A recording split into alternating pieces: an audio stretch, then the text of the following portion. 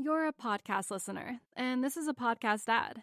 Reach great listeners like yourself with podcast advertising from Libsyn Ads. Choose from hundreds of top podcasts offering host endorsements, or run a reproduced ad like this one across thousands of shows to reach your target audience with Libsyn Ads. Go to libsynads.com now. That's LIBSYN ads.com.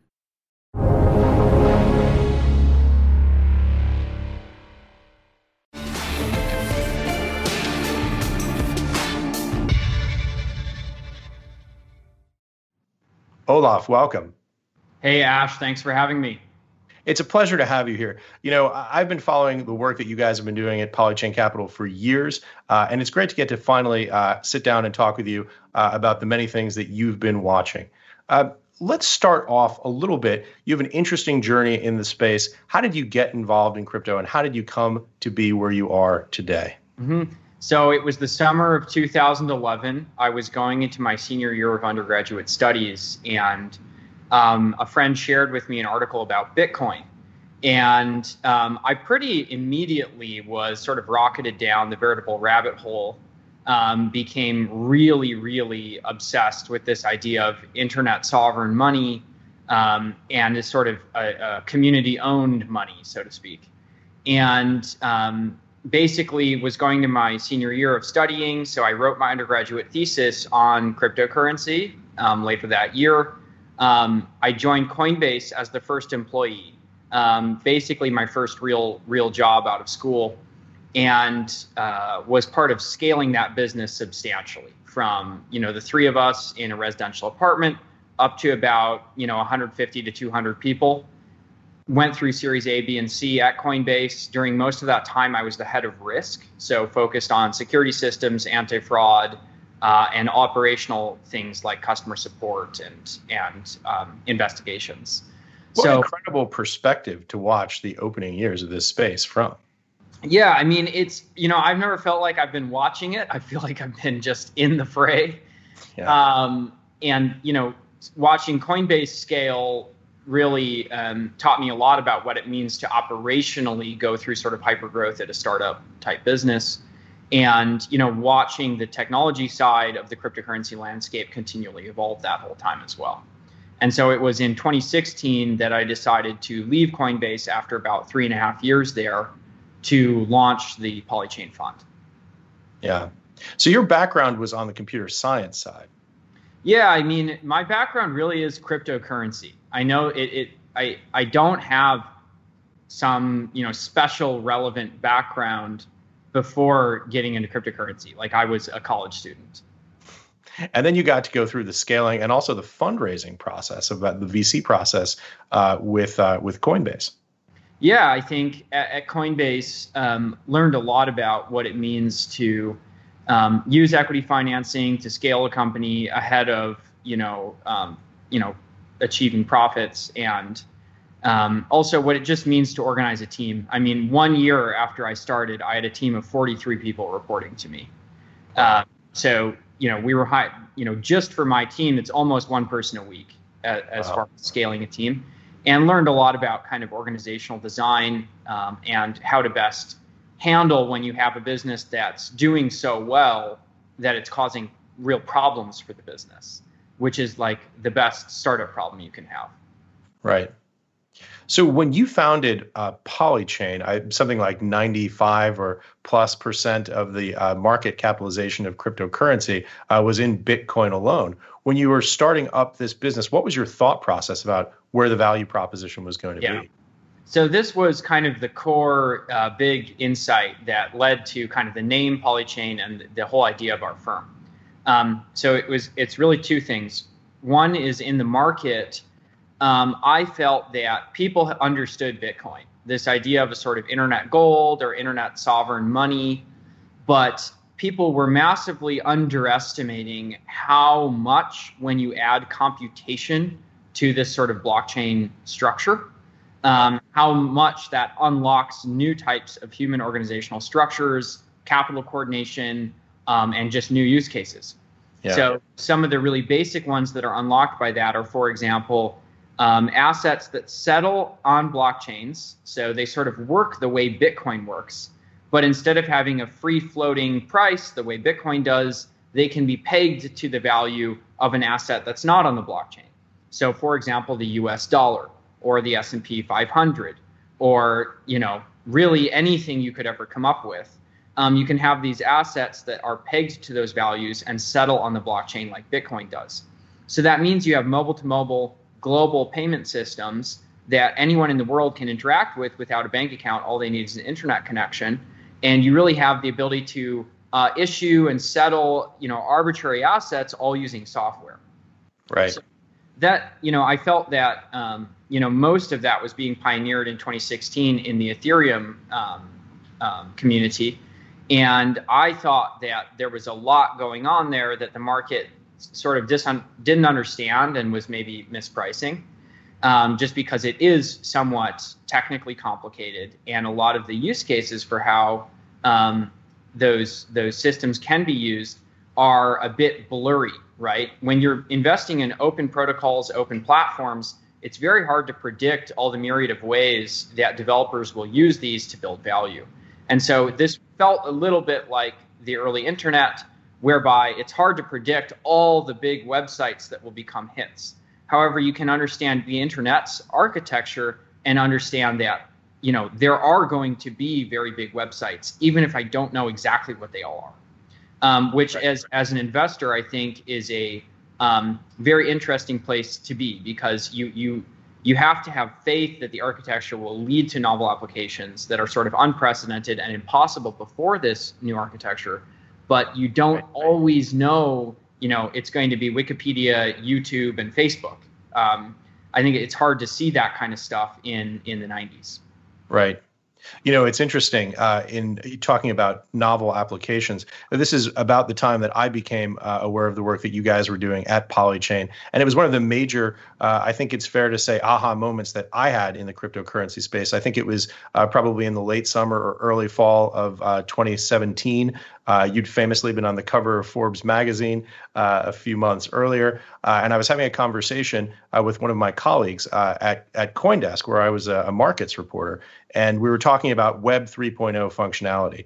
And I think it was one of the guys I work with said to me, listen, I'm not really doing a great job of explaining this. You need to call the guys at Polychain Capital and talk to them. They're the experts in this. They really understand what's going on. And I had a call with someone from your shop. And I remember walking out of that conversation completely transformed from where I'd coming into it. I had a background, obviously, as a financial reporter. I understood Bitcoin. I thought I understood Bitcoin as a use case of digital gold. I thought that was pretty clear. And I think I understood the medium of exchange functionality. So I got store of value. I got medium of exchange. What I didn't understand walking into that conversation were the myriad new applications that were going to come out of distributed systems going forward. And I think it was Filecoin, the use case for Filecoin, that really caught my attention just as a metaphor for some of the things that were possible in the emerging Web 3.0 technologies. Talk to me a little bit about where your view is about Web 3.0 distributed systems.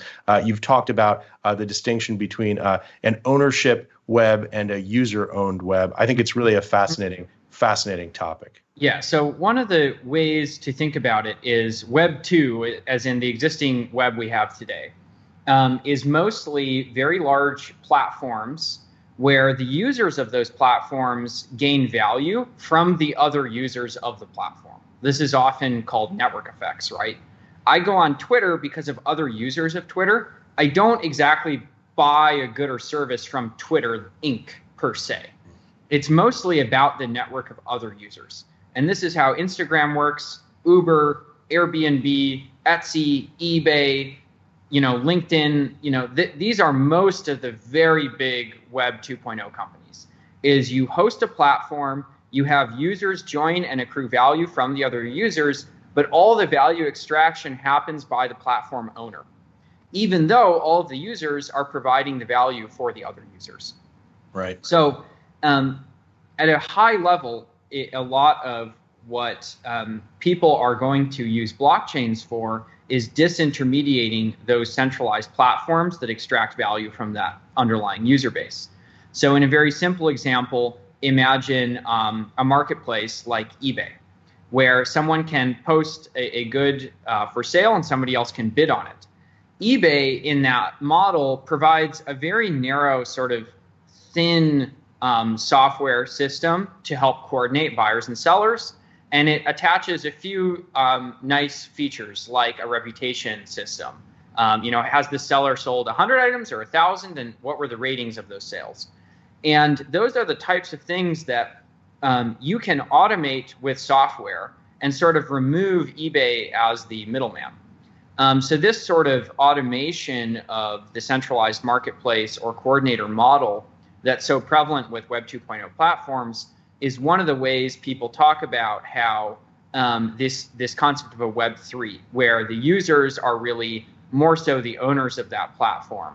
And it's not as much this value extraction model by a centralized platform owner that really isn't always actually aligned with the users. I mean, the classic thing is, the platform owner actually wants to add as many advertisements and things like that as possible to the underlying platform experience. And that only benefits the platform owner, but it hurts the entire user base.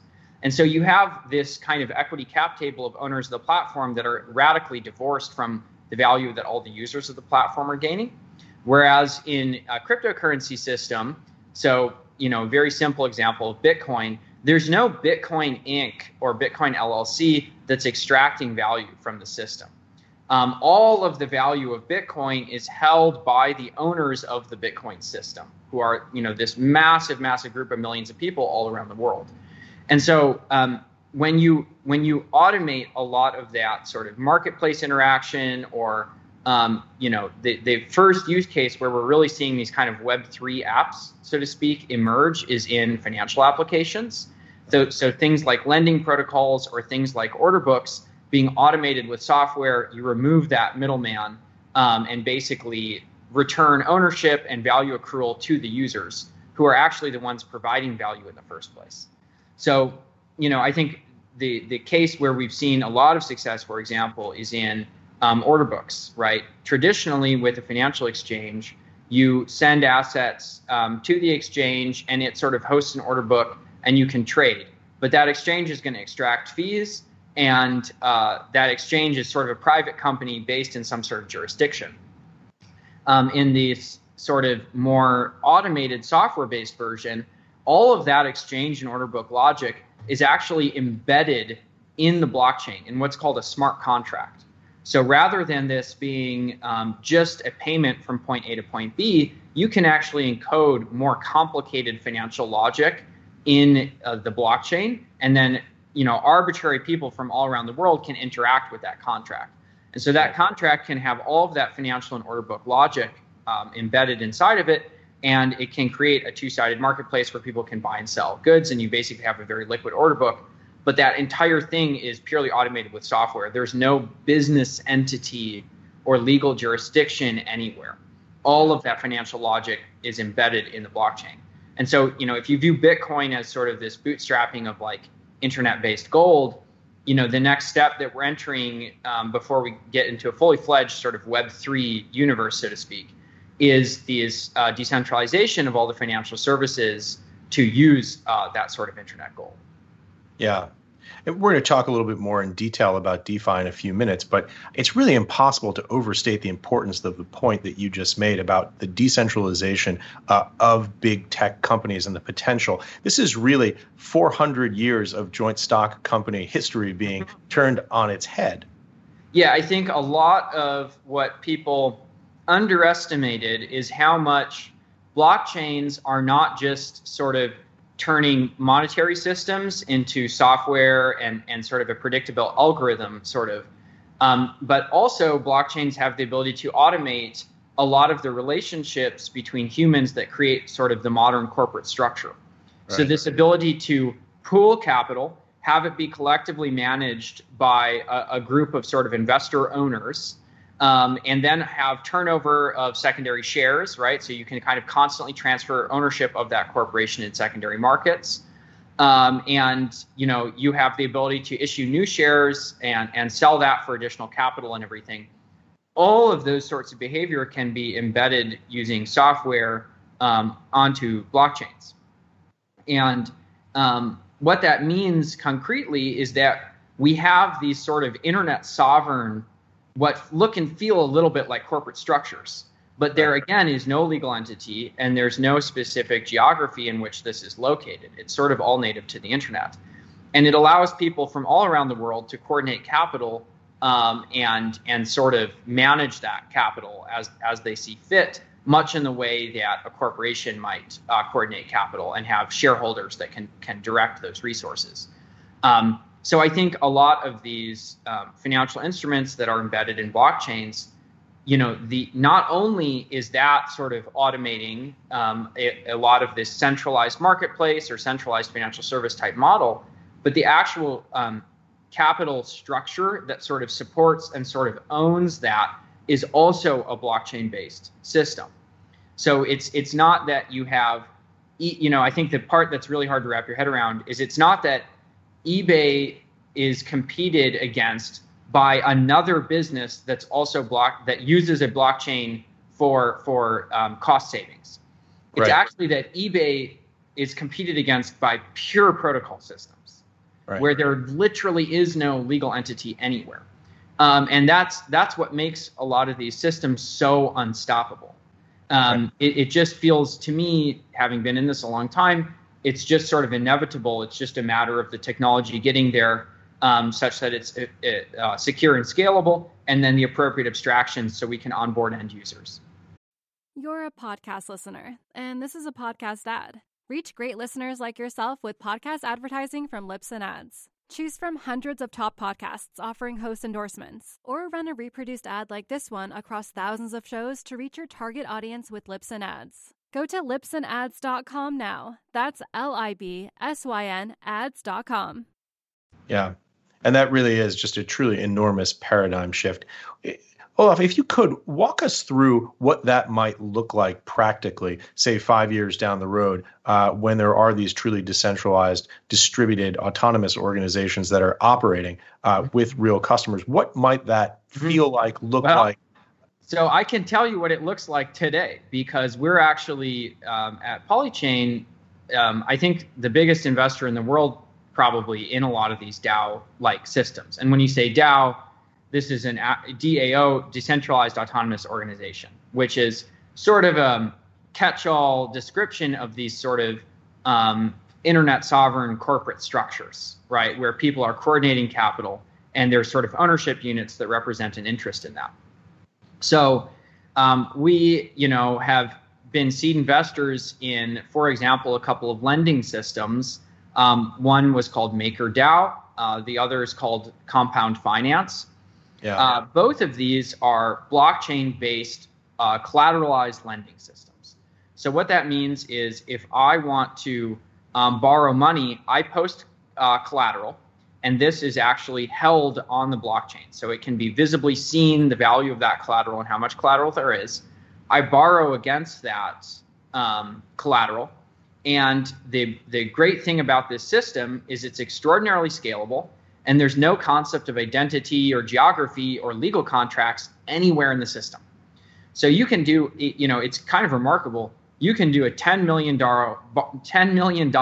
lend or borrow against a counterparty where you don't know who they are, you don't know where they are, you don't trust them in any sense of the word trust.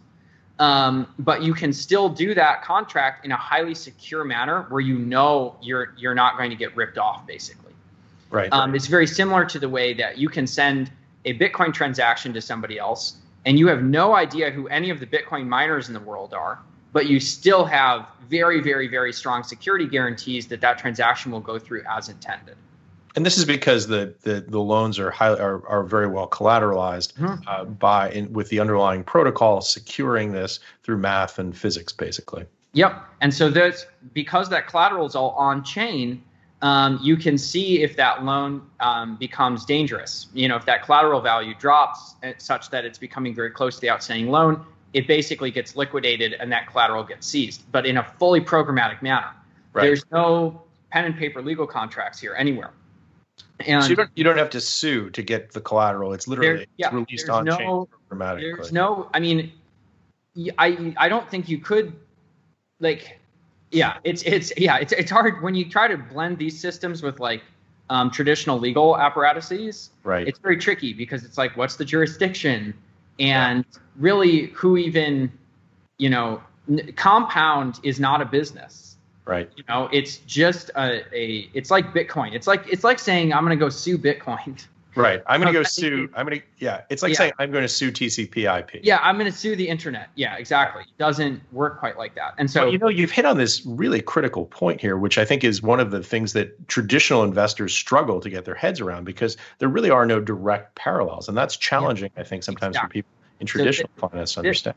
I totally agree. And this has been one of the challenges that a lot of people have faced investing in blockchains is they are, in general, most very successful venture investors over the last, call it 15, 20 years, have made their money investing in Web 2 platforms. Right. And that Web 2 platform model, every single business I just explained, they all have the exact same model. It's a different underlying service, but it really is identical. You're matching basically a buyer and a seller, or like a content creator and a content consumer. You're basically running this big liquid two-sided market for drivers and passengers, or houses and renters, and you own the platform and you take fees or you service ads, right? But every single very big web company over the last 15, 20 years, pretty much they all have this model. Not every single one of them, but most of them do. And I think that many modern investors sort of learned that model very well because it's what they know and it's what made money for them. Then when they look at blockchains, they're looking for that model again. But the problem is it doesn't exist. And the whole point is that it doesn't exist. It's actually sort of the opposite, in that the data layer is sort of burst wide open. Any developer in the world can append or alter these underlying services. So it's all open source, right? If I, as a developer, think I can improve the Compound protocol, I can, like from my dorm room, copy that code, alter it, and redeploy it to the blockchain and say, hey, I just launched my version of this. It's got a different name or whatever, and it works differently, right? So this ability to sort of infinitely remix financial services, it means that we have, financial innovation happening at the speed of open source software development, right. Which is sort of the as far away as it's on the opposite end of the spectrum of traditionally the speed of innovation in financial services. Right. So we're really going through this sort of economic renaissance of iteration in these financial services models. But to continue finishing your question about Compound, the really interesting thing about that Compound underlying contract system that allows people to lend and borrow is that it actually is sort of owned by this token comp, right, that has a massive base of tens of thousands of distributed holders. And so that base sort of looks and feels a bit like a corporation that owns a financial product. But both the corporation itself and all the relationships between the people, as well as the financial product itself, are defined not with pen and paper legal contracts, but with pure software contracts embedded in the blockchain. And so that, that is when you say what will DAOs look like, I can tell you what they look like right now. And the Compound DAO is worth over $1 billion. The MakerDAO system that I mentioned is worth, I think, something about like $600 million. And there are many other DAOs that are worth, in this kind of like hundreds of millions to single-digit billion range. So it's still nascent, but it is not tiny. These financial services, businesses. I hesitate to use that word business, but it's sort of coordinating capital and coordinating humans around the management of that financial service. This is happening today.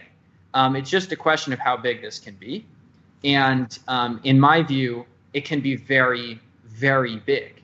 A lot of the vision for Bitcoin was this could sort of outcompete fiat money or outcompete gold or something like that. And either one of those outcomes is absolutely massive. Now we're talking about really like a new corporate structure. It's sort of like the invention of the C Corp is a little bit of what we're going through right now. And it's early days, but it's one of the reasons I have so much conviction in this area is that if we can achieve it, it just feels the outcome is so asymmetric, asymmetrically big relative to the risk right now. Yeah, and when you talk about these systems that are total market or network valuations of $1 billion, if you think about comparing that to J.P. Morgan Chase, for example, $300 billion, you can see that there's a lot of runway to grow. Yes, absolutely. I mean, once people realize that how much power there is in being based on the internet with no central locus of control, there's no question to me that this entire sort of cryptocurrency category is worth more than any individual business in the world. But of course, today, all cryptocurrencies combined are valued at, something like $350 billion. It's still much, much smaller than individual corporations in the world right now. I just think that cryptocurrency has been a massively misunderstood technology, in part because it's very technically complicated and it's fully permissionless. So anybody in the world can get involved and launch a business. Anyone can create their own cryptocurrency. Anyone can deploy a smart contract. And so that's kind of the beauty of the whole system. But the problem is, if you don't really know what you're doing, it just means there is a lot of noise in cryptocurrency. Because by nature of these sort of totally permissionless entrepreneurial environments, you're just going to see a lot happening. And so if you don't know how to cut through the gruff, so to speak, there's going to feel like a lot of noise and chaos. Yeah. One of the interesting things about cryptocurrency is the name itself. One of the things that I find interesting about Polychain is that it says what it is right on the tin, right? It's multiple chains, and it's interesting. I also think that, one of the things that we've noticed here at Real Vision is some of the biggest skeptics of these technologies, some of the emerging technologies, are not people from the traditional finance and investing space who frequently don't really understand them. It's people who are the so-called Bitcoin maximalists who feel that the development of cryptocurrency kind of reached its apogee in 2009, and nothing thereafter shall have any material support because it was already perfect as it was. Talk to me a little bit about how you think of the Bitcoin maximalist proposition and why you are a Polychain kind of guy. Well, I mean, just from an investment perspective, we've been around for 4 years. We've been through extreme bull markets, extreme bear markets, chop markets, flat markets. And throughout that whole time period, we have outperformed Bitcoin with our kind of crypto fund, right? So just from a pure investment perspective, right. I think it's empirically wrong. We have a 4-year track record at this point. I would really need some really strong evidence why this is going to stop, trending the way it has been trending for 4 years. Right. Now, just in general, I think one of the very interesting observations I've had about the people in the cryptocurrency space sometimes, and this may be true of other categories where there are a lot of retail investors. I'm just most familiar with cryptocurrency, but in general, in theory, you would think that you would form an opinion about the world, and then you would create an investment portfolio to reflect that opinion. Right. A lot of what I see from kind of hardline, Bitcoin only, type maximalism view is actually the creation of an investment portfolio that then informs your worldview. And so, does that make sense? It's kind of so much skin in the game with Bitcoin that it sort of can distort your worldview about the reality of the fact that many, many other exciting things are happening here that have real big potential. Right. Now, listen, to be clear, I'm a huge investor in Bitcoin, and I think Bitcoin will continue to grow in value. At the same time, though, I think Bitcoin as a percentage of the value in all cryptocurrencies will continue to drop, as it has for the past 4 or 5 years. So, to me, I just think it's kind of like, are your principles informing your investment, or is your investment informing your principles? Yeah. And as we film here, it's about 58% the Bitcoin dominance index of the total outstanding market capitalization. You know, one of the things that you said that I found really interesting was talking about novel use cases and your interest in pursuing them. You said, I don't care about incrementally faster settlement times, which I thought was interesting. And you talk about not just for example, I've heard you speak about not just creating the next distributed Twitter, but business cases, use cases that haven't yet been thought of because they weren't possible in a non-distributed world. Yep. And I think, again, the internet is a reasonable metaphor here, where the internet is such a radical reimagining of what is possible that in the early days of the internet, I think a lot of the way people thought about it was, oh, it's like mail, but faster. Or it's like a library, but it's easier or something, right? And again, it's just human nature. We're always going to be trapped in the paradigm of what we know and understand. Yeah. It's very hard to say, okay, there's this big market out here, and we're just going to call it the unknown unknown.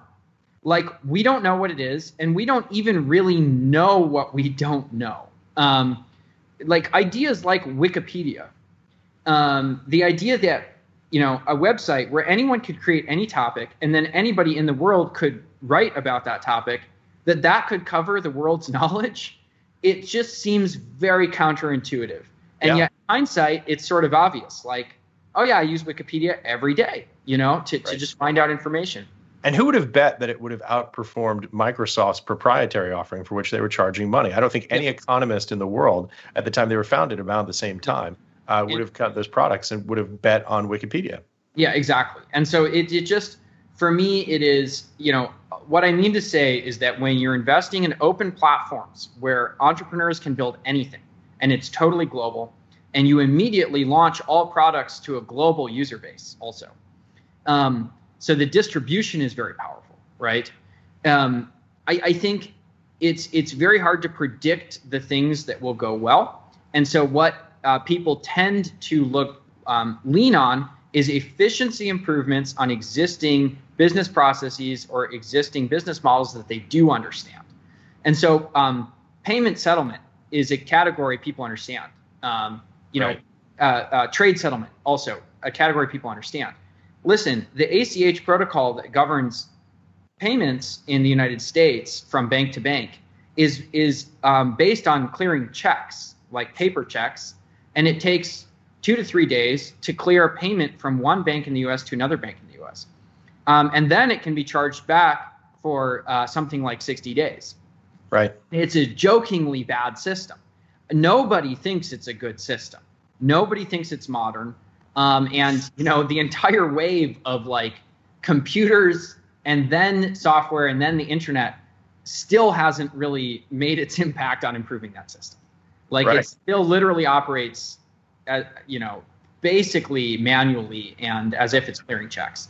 And yeah, it's amazing. I spent a bit of time working in the back office of Credit Suisse and some other banks, and it's extraordinary. These legacy technologies like ACH for net settlement and payment, the SWIFT messaging system, even Fedwire on the gross settlement system side, incredibly antiquated. Yeah, exactly. And so I think it's very easy to see how blockchains could improve those systems. You're basically taking all of that legacy manual logic and you're putting it into onto the internet and having it automated, right? So there's no question that there's massive efficiency improvements for things like trade settlement, payment settlement with blockchains. But it's completely missing the big picture. Right. It's kind of like saying, yeah, the internet was faster mail. You know, it really was. But you'd be completely missing the big picture if you thought that's all it was. And so investing in, you know, these platforms and protocols that can lead to those unknown unknowns. You know, these exotic business models that are sort of hard to predict. You know, a lot of the ideas we see on the internet today, they seem obvious in hindsight, but they were not obvious when they were created. You know, these are very big businesses, things like Facebook. It's kind of, you know, in hindsight, this idea of a social network where everyone has a profile and you can share images and text just seems kind of obvious. But I really think it was not obvious back when Facebook was founded. And it was even less obvious in the 90s when, you know, fundamental internet infrastructure was being built. Yeah. So and also not the first iteration to succeed. For those of us who remember Friendster and MySpace, it took some iterations to get there. Yeah, exactly. And so I think that, it's important with blockchains to sort of understand architecturally why this is unlocking a new type of like expression, and it allows thousands of entrepreneurs all around the world to come and sort of permissionlessly build on this, much like the internet. And that's why we see so many radical experiments executed on blockchains that are sort of hard to wrap your head around. It's because people are natively taking advantage of this new system to build something that's sort of uniquely enabled by this new technology. It's not just a faster, better trade settlement system. And so, for me, as an investor, you need to keep an extremely open mind when you're investing in open protocols. You're a podcast listener, and this is a podcast ad. Reach great listeners like yourself with podcast advertising from Libsyn Ads. Choose from hundreds of top podcasts offering host endorsements, or run a reproduced ad like this one across thousands of shows to reach your target audience with Libsyn Ads. Go to libsynads.com now. That's LIBSYN ads.com. Yeah. Talking of protocols and Web 3.0, for people who may not have heard of technologies like Polkadot and Cosmos, what are the goals of some of those systems, and where are they today? Mm-hmm. So a lot of the goal of more modern blockchains, like since Bitcoin, is the ability for developers to express more complicated logic that executes in that same highly secure environment that Bitcoin transactions settle in. So this premise of Bitcoin is that if I send Bitcoin from point A to point B, it's an extremely secure payment mechanism where I don't need to know who point B is. I don't need to trust point B. B doesn't need to trust point A. All we need to trust is the security parameters of the network as a whole, which are extremely robust. So Bitcoin as a whole is sort of hack-proof, right? So once you have this sort of hack-proof environment where you can do financial, things like payments, the big breakthrough of Ethereum was, what if we use that same hack-proof environment for arbitrarily complex computation? So rather than this just being about payments, what if it could be about escrow and trading and lending, and those are and crowdfunding, right? Asset issuance, right? Those are all the sorts of things that Ethereum has been used for. But at the same time, this is a very hardcore tech challenge. It's not like all this stuff could have existed on some other system. Ethereum, when it was launched, uniquely enabled the development of all these sorts of things.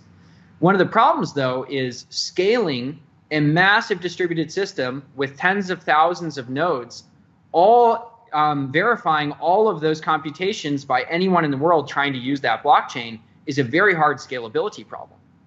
So Ethereum today, when you look at all the services that have taken off, it's really primarily limited to mathematical or financial logic.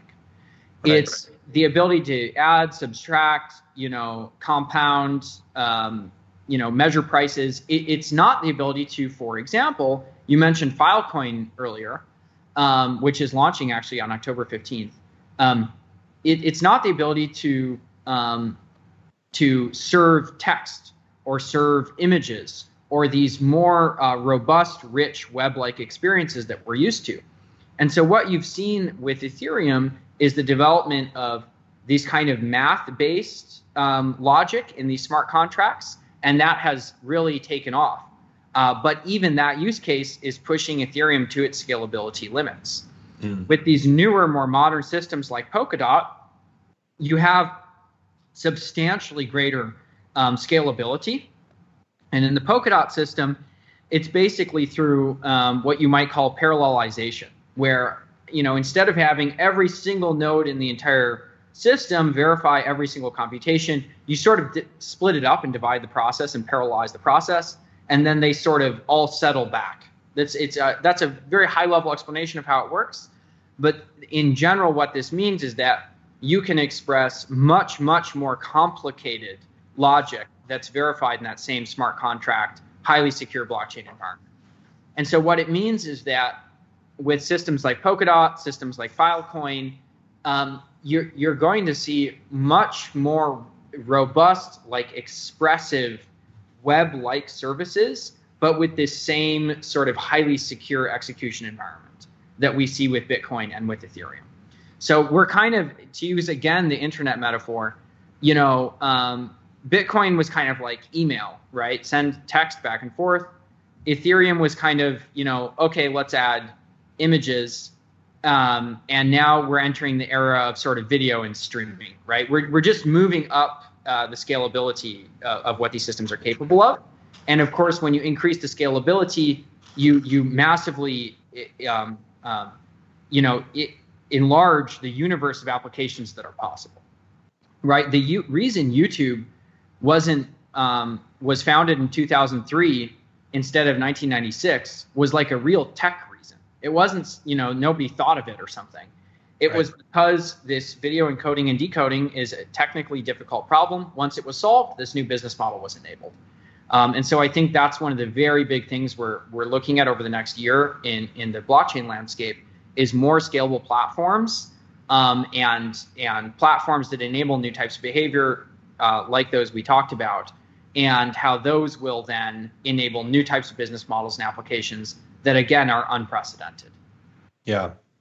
Talking about new types of business applications and Filecoin, if you could explain a little bit about what Filecoin is and why it has so much promise. Yeah. So Filecoin is building a sort of automated marketplace for file storage. So right now, if you want to store files, you have to go to Amazon Web Services, Microsoft Azure, Google Cloud, and enter into a contract with that cloud provider. In the Filecoin universe, the idea of where your files are stored specifically is abstracted away, and it turns the global file storage market into one universal liquid order book, where I can go purchase files, the ability to store files from a service provider on the Filecoin network. So there's kind of two things going on here. One is the backwards-looking efficiency improvements. So could Filecoin be cheaper in certain cases than existing cloud providers? And that's exciting, right? Because that's potentially a massive market. These cloud providers like Amazon Web Services are huge businesses.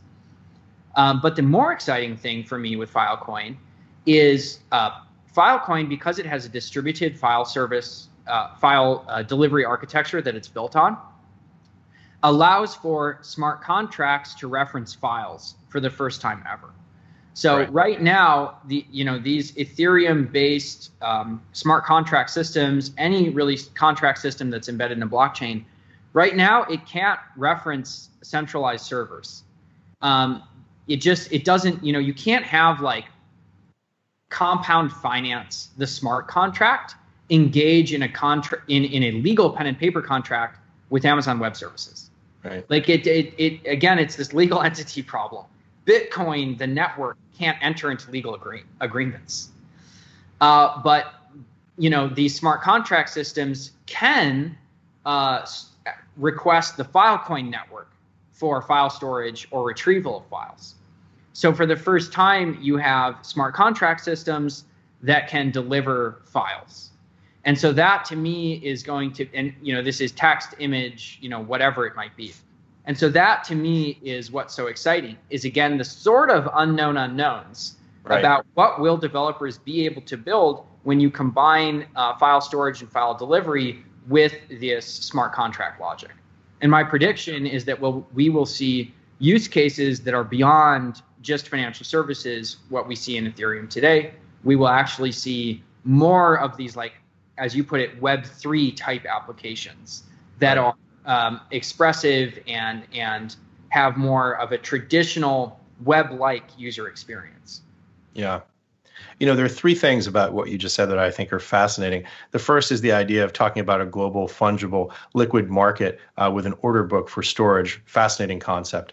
The second is the point you just made about the legal entity problem being solved by being able to make calls against a truly distributed storage network. And the third is thinking about the nature of the paradigm shift. This may sound a little bit crazy to people who are listening today, going, I'm going to rent out storage space on my son's friend's phone for. But when you think about this, right, it wasn't all that long ago where the idea that storing corporate data on Amazon Web Services or Dropbox would have seemed completely insane. Cloud services for storage architecture was a crazy idea as recently as probably 15 years ago. Every company, small, medium, and large, had a file server somewhere that held their corporate proprietary data. And no CTO would have allowed their data to be stored in the cloud. Massive paradigm shift secured by physics and mathematics. Yeah, exactly right. And I think people often, underestimate how much, software moves very, very, very quickly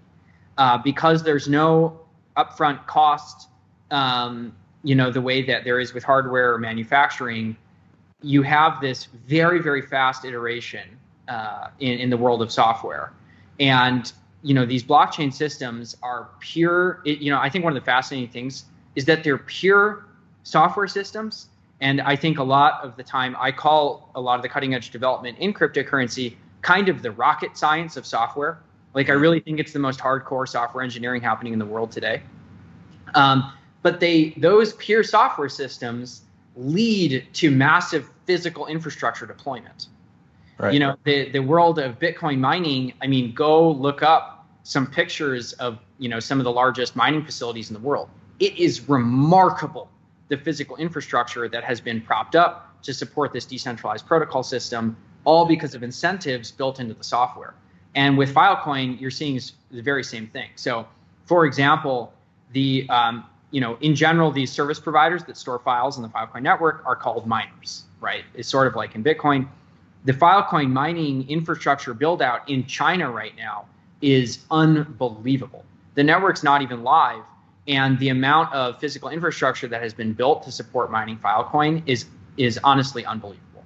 Mm-hmm. So I think that it's just this remarkable thing where blockchains are like these pure software mechanisms that actually lead to real, it moves away from the world of bits into the world of atoms and actually has this massive coordination effect and physical infrastructure build out without having to actually go do that. It's just a software system that coordinates humans to go do it. Yeah, and that's fascinating. And one of, I think, the most underappreciated aspect of blockchain technology is the incentivization structure. Effectively, blockchains are distributed networks in the same way that capitalism is a distributed network. You have the laws of supply and demand. You have a demand for a certain build out, and it comes online in an uncoordinated, decentralized way. It's fascinating. Yeah, and I think that the types of things that blockchains are coordinating humans to do will get more and more complex and sophisticated over time. So this, not to get too sci-fi, but these ideas of sort of blockchain-based corporations, eventually you get to things that almost look and feel a little bit like internet nation states, where you kind of have everyone opt into a monetary system, and then there may be all these corporate services built on top of that monetary system, much in the way that we have, fiat money and corporations built on the sort of legal apparatus supported by that fiat money. Yeah. And it's interesting. They all sort of these concepts date back to the same time. The Treaty of Westphalia, the foundation of the nation state, the evolution of the joint stock corporation. These ideas all held for centuries. And so it's really interesting to think that this is technology that can begin to, if not unseat them totally, at least begin to change them at the margin. Mm-hmm. Yeah, I totally agree. I just think it's very foundational, and it's mostly about using economic incentives to coordinate humans and capital. Yeah. And so I think that, it's just a very misunderstood area because it is technically complicated and it is a actually new paradigm.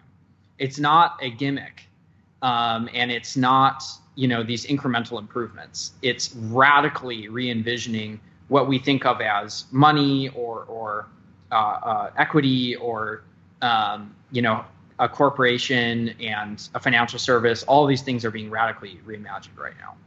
Yeah, and so it's probably quite sensible and in retrospect predictable that DeFi would have been the first major category of applications to come online, because this is something that people in the financial community understand at the conceptual level. Yes, exactly. And this whole category of DeFi or decentralized finance has really exploded over the last several years. You know, we've been investing in this category since the launch of Polychain, but it really only got a name in about late 2018, and it really only truly took off in 2020. And, you know, again, though, I think that DeFi is such a big category in part because of the scalability limitations of existing platforms. Once we kind of burst open more scalable systems, you're going to see more complicated types of decentralized business models outside of financial services. It just turns out that financial services are very simple, you know, from sort of a computational perspective relative to, you know, streaming video or something like that. Yeah. We've talked about a lot of the upside potential. When you think about DeFi, what concerns you the most? What are some of the things that you worry about in the space? Mm-hmm. So I think that the pace it's moving is very, very fast. And although, you know, I think a lot of traditional financial services regulations are well-intentioned. You know, in regular people in general don't want rapid, you know, extreme breakneck speed of financial services innovation. They don't want their bank saying, you know, we found all these different ways to get yield for you and we're going to run out and get it.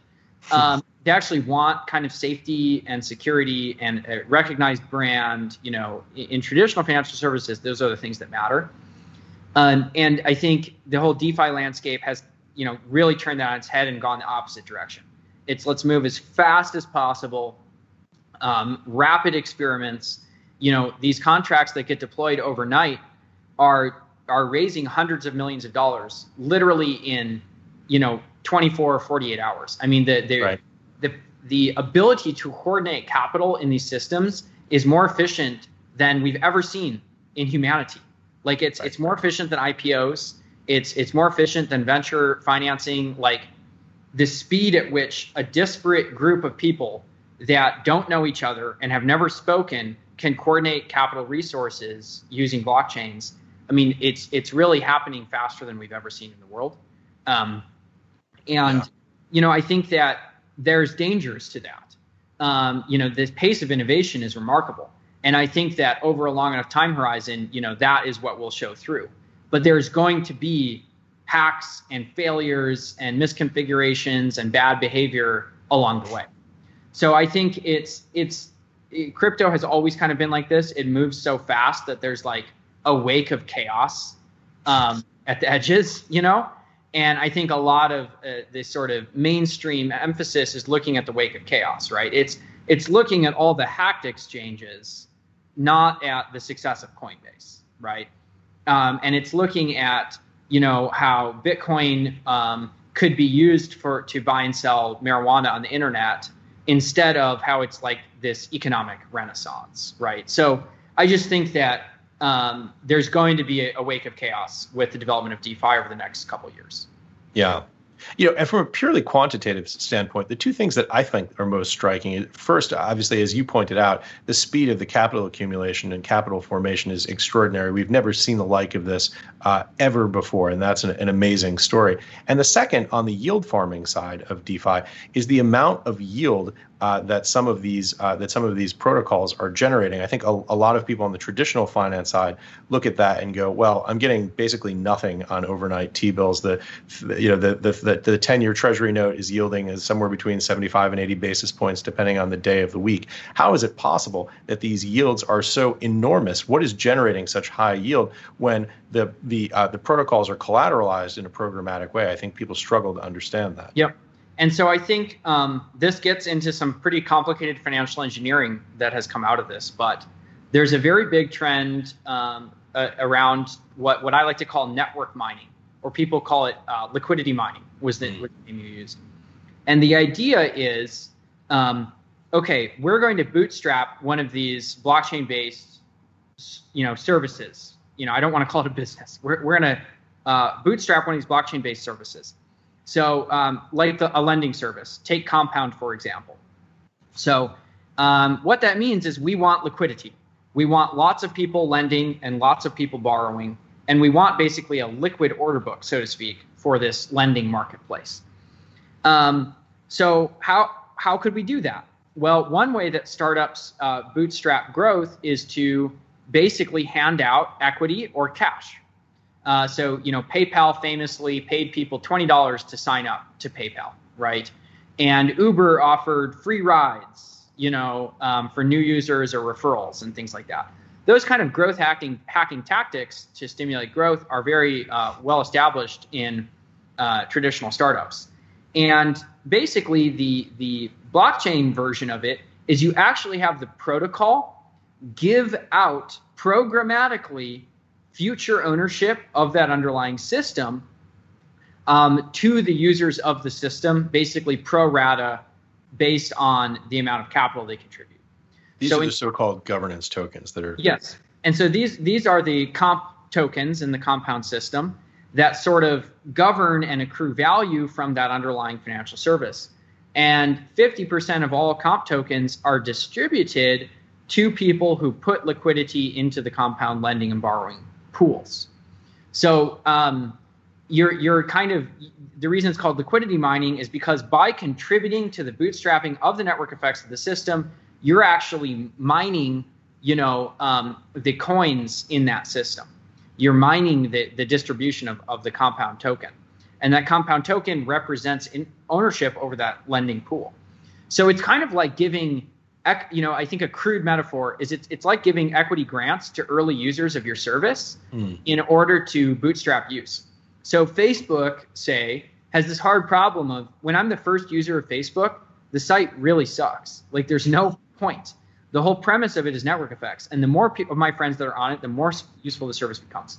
So one way Facebook could have done that is they could have said, we're going to give 10% of Facebook equity to the first 1 million users.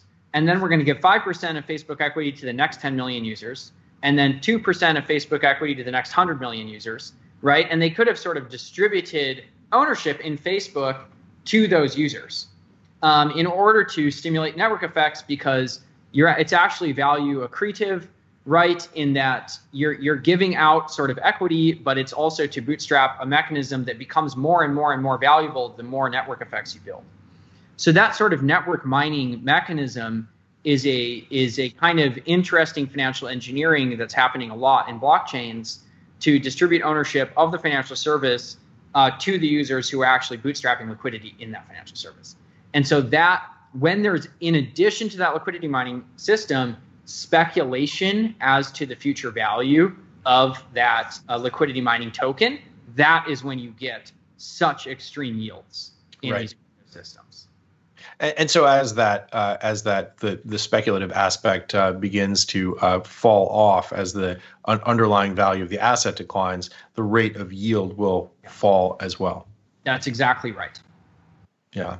And again, these are still secured with other protocols, principally Ethereum, that are used to the staking of those protocols. Yep, that's correct. So all of these sort of, internet corporation structures, so to speak, rely on the security of the underlying blockchain in order for themselves to have security of their own contracts and capital. Right. So as you look ahead the next 1, 2, 3 years in the DeFi space, what are your expectations? What's your outlook? And what are you going to be looking for to understand if the thesis is correct? Yeah, I think I'm going to be looking for new use cases more than anything. We're always looking for what type of application is only possible now. It's sort of uniquely enabled by some breakthrough in sort of the research community. So we track the research community really closely in distributed systems, peer-to-peer networks, cryptography, game theory, and economics. And when there's a breakthrough there, oftentimes there's an interesting and innovative business model that comes out of that. So we track that very closely, and I'm excited for the kind of novel applications that are going to come out of this, more scalable set of platforms. So I think that, to me, the other thing that we need to see over the next few years is appropriate abstractions of all the complexity of these systems, because, DeFi is great, but sort of in a vacuum. If you actually try to go use it, it's kind of a disaster, right? You have to go get Ethereum. You have to download software. You have to interact with these contracts. It's all scary. It's all complicated. There's a bunch of public keys and cryptographic signatures. And the whole thing just feels like I'm not a hacker. I'm not ready to use this. Yeah. So we need appropriate abstractions to make simple things like lending services accessible to the average user. So, we need to move this to the mobile phone and also to the desktop. We need to abstract away things like cryptocurrency public addresses, which are like these long alphanumeric password-like things. We need to abstract away, all of that weird complexity. And so I think a simple metaphor is, for example, IP addresses. Back in the day when you wanted to use the internet, you would log into a server with this IP address. Eventually, we got the domain name system. So you'd go to google.com instead of some string of numbers. And we still don't have, a widely adopted standard for that sort of healthy abstraction to get the end user away from like the nuts and bolts of how it all works. Yeah. Olaf, we've blown through an hour and I've gotten through barely half of my questions. You're going to have to come back so we can talk more about the investing philosophy, how you think about that world. So much to talk about.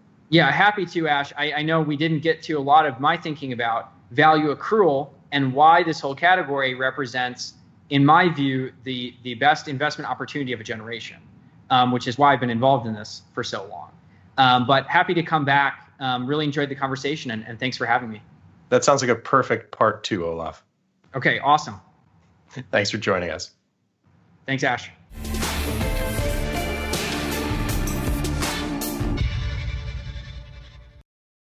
You're a podcast listener, and this is a podcast ad. Reach great listeners like yourself with podcast advertising from Libsyn Ads. Choose from hundreds of top podcasts offering host endorsements, or run a reproduced ad like this one across thousands of shows to reach your target audience with Libsyn Ads. Go to libsynads.com now. That's LIBSYN ads.com.